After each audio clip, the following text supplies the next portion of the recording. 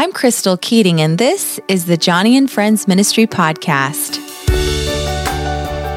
Each week, we're bringing you real conversation about disability and finding hope through hardship, and sharing practical ways that you can include people impacted by disability in your church and community. Be sure to subscribe wherever you listen to podcasts so you don't miss any of our encouraging conversations.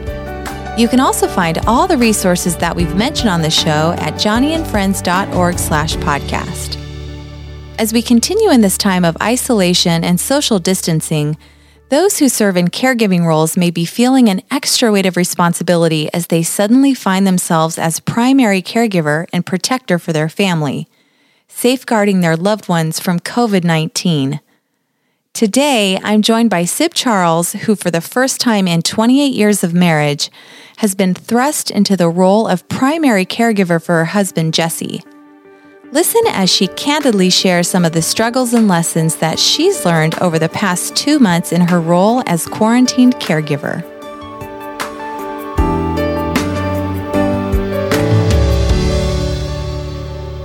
Sib, it's great to speak with you again on the podcast today. And you joined us last year to talk about how disability impacts everyone in the family, as well as the value of buddy ministry. And today, you're here to share your own story as a caregiver to your husband, especially during this time of sheltering at home. Oh my goodness. Sib, tell us about your husband. How long have you two been married? And can you share a little bit about his disability? Sure, absolutely. Well, I'm talking to you from our home, which is actually, we built a home on my husband's family farm. And it is on this farm that I'm overlooking right now where my husband had his accident 36 years ago. He fell out of a tree. He was an EMT and also a college student. He was 20 and he came off an all-night shift as an EMT and thought he should take this limb out of a tree before he went to his college course that morning. And as he was doing that, he was shaking the limb loose and lost his footing and fell 12 feet and broke his neck as a result of that accident. So he's a C5-6 complete quad and has been for, actually, I'm wrong, it was 37 years ago. And next week, we'll be married 28 years. So I met him post-injury. So I can't believe it's going to be 28 years. Wow. When I said that out loud, I'm like, wow, we're getting old. Congratulations on 28 years. Thank you. Thank you. But you know, my husband is amazing in that he has always worked full time. Right after his accident, he was at home living with his parents, at that time being a college student. And a year after his accident, his family moved a hospital bed and everything to Messiah College. And he graduated from Messiah College and began working and has worked full-time ever since. A few layoffs here and there, but he's always worked full-time. So I'm grateful for that. Absolutely. Well, tell me a little bit about how his injury affected his ability to move. When I think of Johnny's paralysis, I think of the shoulders down. Right. That's basically Jesse. Jesse is very similar to Johnny. Johnny is more of a C5. Johnny has what we call floppy wrists. So my husband can lift up his wrists, which makes a huge difference. He has no finger movement, but just that one upward moment of the wrist. He doesn't have extenders, but he can lift. So we can put a shaver in his hand. I put a shaver in his hand, and then with the little bit of shoulder movement he can shave himself. So his injury is very similar to Johnny's. Just has a tad bit more movement than the wrist. That's it. But his is shoulder down as well. Well, and we know how much the support of Ken means to Johnny and how much Jesse's reliance upon you means so much because of his paralysis. So, I wanted to start this conversation by really talking about the caregiving routine on a typical pre-COVID-19 kind of day. What does it look like for you two? So before COVID, what it looked like is we had attendant care that would come in the morning and the evening. In the morning, they'd arrive about 6:15 to help get Jesse up. I help with transfers, but after a transfer, they would shower him, dress him. We transfer him back in bed, get him up and going for the day. takes about an hour. There's 3 mornings a week, which very candid here. There's bowel program mornings, and those start at 5 in the morning, 3 mornings a week. But somebody would come at 5 and do all that for us. Get him out the door. He'd go to work. And then in the evening, I would assist him, of course, when he gets home from work with some of his personal care. But then about 9 o'clock, another caregiver would show up and transfer him into bed and do all of his nighttime routine for him. And so those were my times. At 9 o'clock was my time because the caregiver was here to assist the attendant, to assist Jesse into bed. So I could go either read, I could watch a Netflix binge I might be on at the time. And in the morning, I could get up and have my coffee and my quiet time and get myself ready for work. But that was all pre-COVID. Well, what has changed regarding caregiving during this time of sheltering in place? Sounds like a lot. A lot has happened.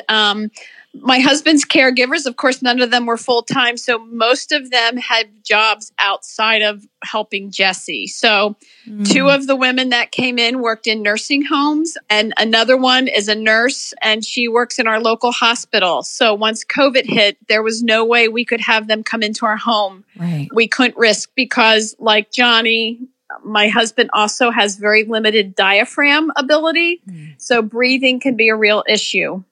So we couldn't have foot traffic through the home anymore. Right. One of the other attendants works outside of their home as well. So we felt at that point to protect Jesse from the disease, we needed to let our caregivers go at that point, and I needed to do all of his care. Oh my goodness. Yeah. So it's been a journey, but there was lots of fear. There was lots of uncertainty. But the moment we made that decision to do that, my husband and I both felt this amazing peace come over us. Like this was the right decision we needed to make for this season. So, well, praise God for that. Yeah. So, Sib, you work full time from home. I do. And you're providing all of the care for your husband. Is Jess also working from home now? Well, has he continued to work? He was working from home. The whole dining room is set up with 3 monitors and helping him. But unfortunately, 3 weeks ago, he got furloughed from his job. No, I'm sorry to hear that. Yeah. So at this point, he's furloughed. But good news is we got a call last week that they think he'll probably be able to go back mid-June. So for his job, but he will still be working from home as well. Okay. So. Yeah. Well, how are you balancing all of the demands of caregiving and working full time and, even as you anticipate your husband going back to work at home? Right. How are you doing all of this? I wish I could say it was easy. It's not. It's probably what I say to many friends and family. It's the hardest journey that I've ever been on. It's been a really difficult journey. And I remember one night, and I wrote this in a blog. It was actually a Saturday night, and just had gotten Jesse settled in bed, and I'm walking around the house cleaning up, and I went and turned the lock on the door. And when I heard the click of that lock, I lost it because all of a sudden I realized with that click that I was the protector right now of our home, and I was the one keeping this virus out of our home. And it became overwhelming for me, and I had a full-blown meltdown on the kitchen floor. And of course, my husband's great. I went in and I chatted with him about that, and realized that at that point, I didn't want to be the protector of the home anymore. I didn't want to be the sole caregiver anymore. But I was. And so at that moment, I just said, Lord, I need to know you're my protector. And it came through so loud and clear that he was my protector. And, here's a very cool thing that happened. The next night, I heard my husband go and turn the lock because I read what I wrote to him. And he has the ability, he can put that little lock between him. And it was like another way of him saying, I'm here to help you as well. So it's those little things that keep us going right now. But I will also say we have an incredible community around us.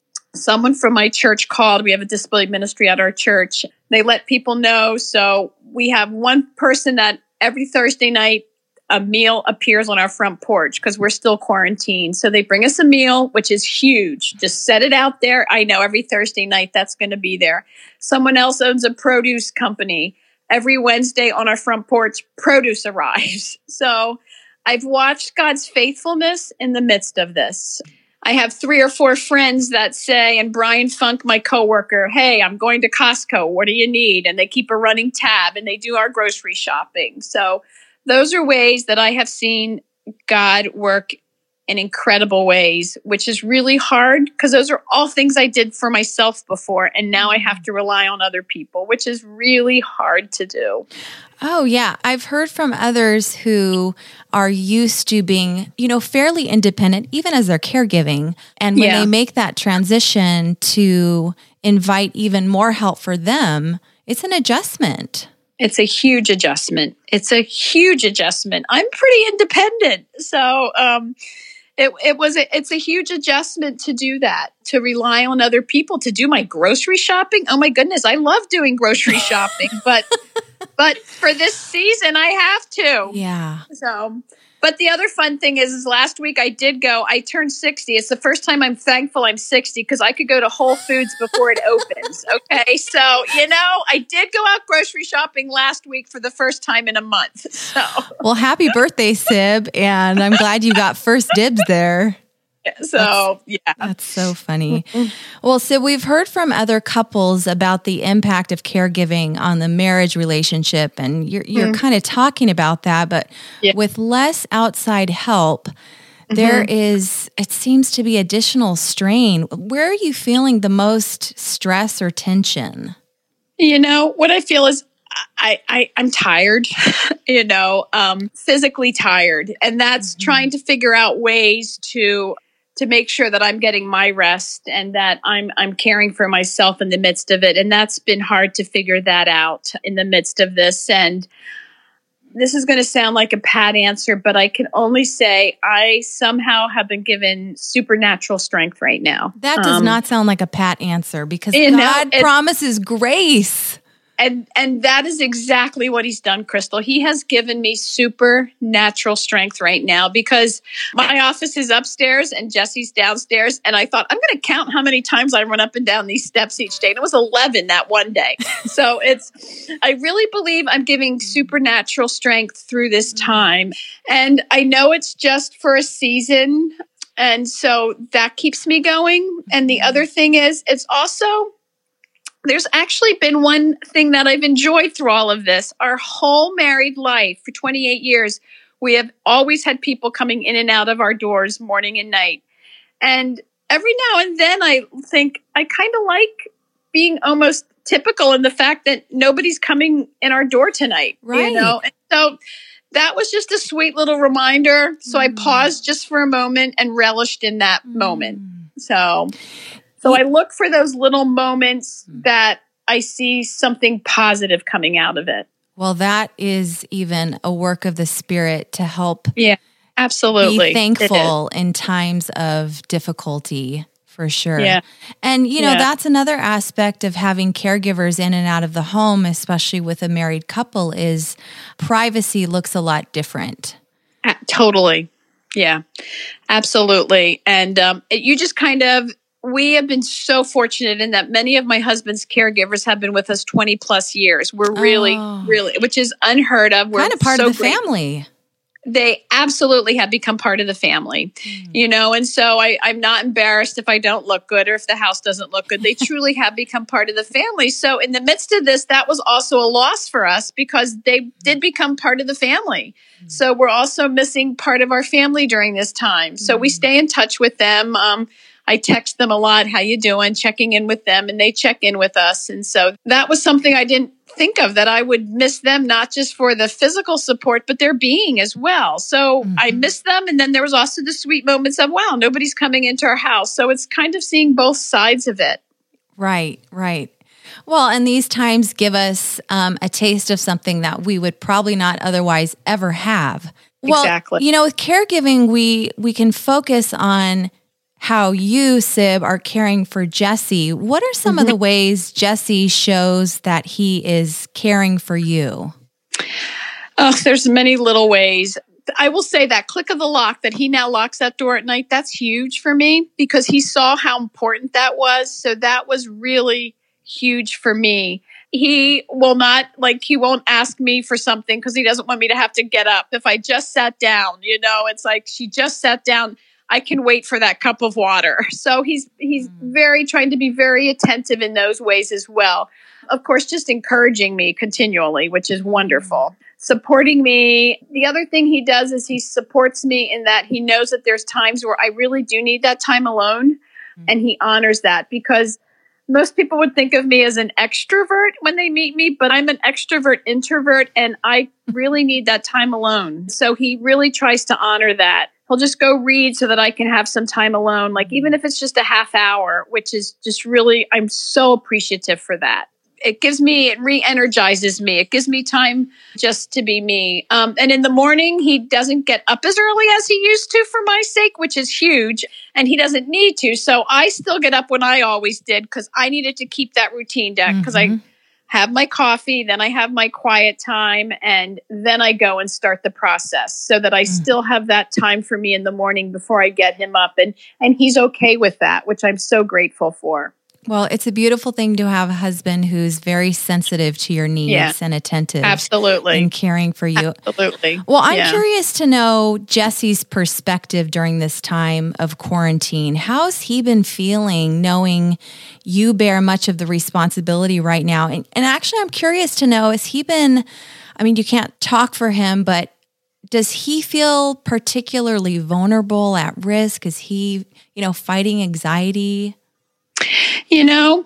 My husband is what I will call my rock. When my husband's injury happened, people all over the world prayed for him for his physical healing. And he believes that a miracle happened when his accident happened. And it wasn't physical healing, but it was a full acceptance of his injury. And he truly believes it was a miracle. When he was in rehab for his injury, they wanted to send a psychologist in because they thought he was living in denial. And that is honestly how Jesse has lived his whole life. I'll say, do you have any regrets? And he'll say, I honestly don't. The Lord has just given me a peace in the midst of this journey I'm in. And that is how he's handling this quarantine. Like, we've been blessed with a beautiful home. We have beautiful view. And he doesn't like that I have to do all of his care. That makes him sad. That does make him sad. But as far as his anxiety over it, he just says, you know what? The Lord's going to protect us. And he honestly means it. So he's my rock. When I have my meltdowns, he's my rock, in that he totally believes that everything is for a purpose. And so this is for a purpose, and this is for a season. He doesn't like it. He wishes it wasn't happening, but he's really at peace in the midst of it. Well, and that comes from that deep trust in what God has done in the past, he's going to continue to do. Absolutely. Absolutely. Thank good. I mean, it's really hard for him too, because now that he's furloughed and there's no sports, that might bring about some anxiety if it doesn't change. Yeah, right. So, yeah. Like, how are you guys having fun? How does he occupy himself during this time? He does a lot of reading. He's watching some strange movies that during the day when I'm working now and he's not, I said, you watch all your weird things during the day. He loves documentaries. He's watching, he's a natural, like, he loves nature shows. He likes even some really bizarre things that I like, man stuff. I don't know, where they have guns. I'm not into that. So he does that. We really enjoy, I do all the cooking, obviously, but he's helping me plan meals. So we do that together. He loves nature. So we live, like I said, on a farm. And so he watches birds. He does a lot of birding and things like that from inside. We stopped watching the news so much. We kind of were addicted to it and realized that was bringing me down. So we watch some funny shows now to keep us going. Sunday mornings, we see, okay, what church service shall we watch today? So we watch all different ones. And so we're doing things like that just for fun. So that's good. Well, and that aspect has to really revive you guys emotionally and spiritually. Yeah. Are there other things that you're doing together as a couple to remain spiritually strong? I mean, just reading together, praying together. And one of the things that I so appreciate and I encourage all couples to do is to be 100% honest with each other. So when I am really struggling and saying, Jesse, I don't know if I can do that. I want you guys to hear out there that I struggle with this. I struggle greatly and I have meltdowns and I fall apart. And in the midst of that, I need to say to my husband, right now, I'm really angry that I have to do all this. I wish I didn't have to. But he allows me to have those feelings, which makes us closer because he allows me to have those feelings. Absolutely. And he allows me to express those to him. Because if I held all of that inside, I would begin to resent him, which that is certainly not Christ-like. So being 100% honest from both aspects with your thoughts and your feelings and what you're journeying through is so vital.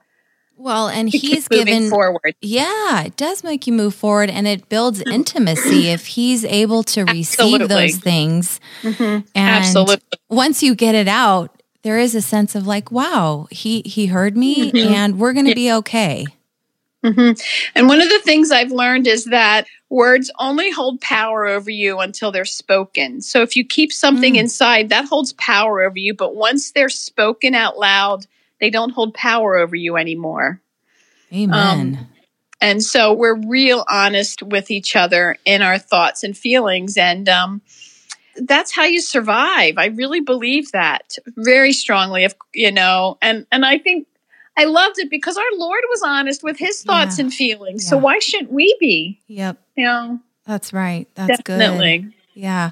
Well, Sib, I love talking to you. Man, this is so great. Thanks for coming on the podcast. I just have one last question. During this time of quarantine and social isolation, can you share just a few of the important lessons you've been learning that you want to encourage others with? Oh my goodness, the Lord is teaching me so much. I feel like this is a chance for a reset on so many levels. It's a reset for me in my walk with Christ. It's a reset for me. I'm one of those folks that need to have my whole household in order. And, nothing's ever out of place. And you know what? I've learned that doesn't matter right now. What really matters is being at peace with my husband, with myself, and most important with my God, and that asking for help, it's a spiritual lesson. It's a spiritual discipline. And that's been the hardest thing for me to learn, Crystal, because I am one that I'm out there training and I'm teaching people how to reach out and how to minister to families affected by disability. And I'm saying, reach out, ask them what they need. And when people did that to me, I would say, oh, I'm okay. Right. I don't do that anymore. I say, you know what? I realize it's a spiritual discipline to receive. It's easy to give, but not to receive. And so I will say that's probably been the hardest lesson for me to learn is that people want to bless Jesse and I. And by not allowing them to do that, I'm robbing them of a ministry they might be being called to. Well, and that creates a community. Absolutely. Absolutely. Community is so wonderful. This time has also given me the chance to just to pause and say, what's really important in life? What really matters in life?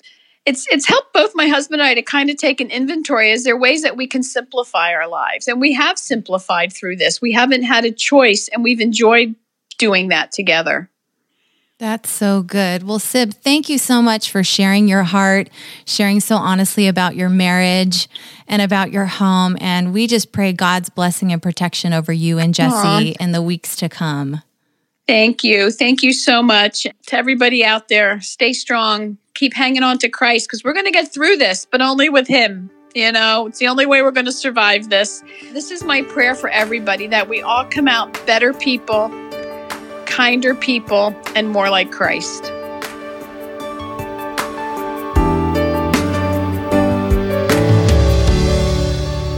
What an encouragement from Sib.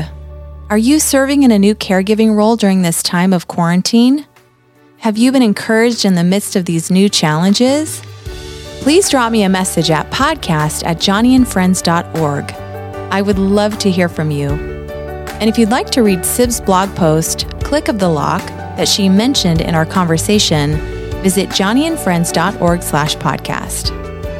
I'm Crystal Keating, and thank you for listening to the Joni and Friends Ministry Podcast.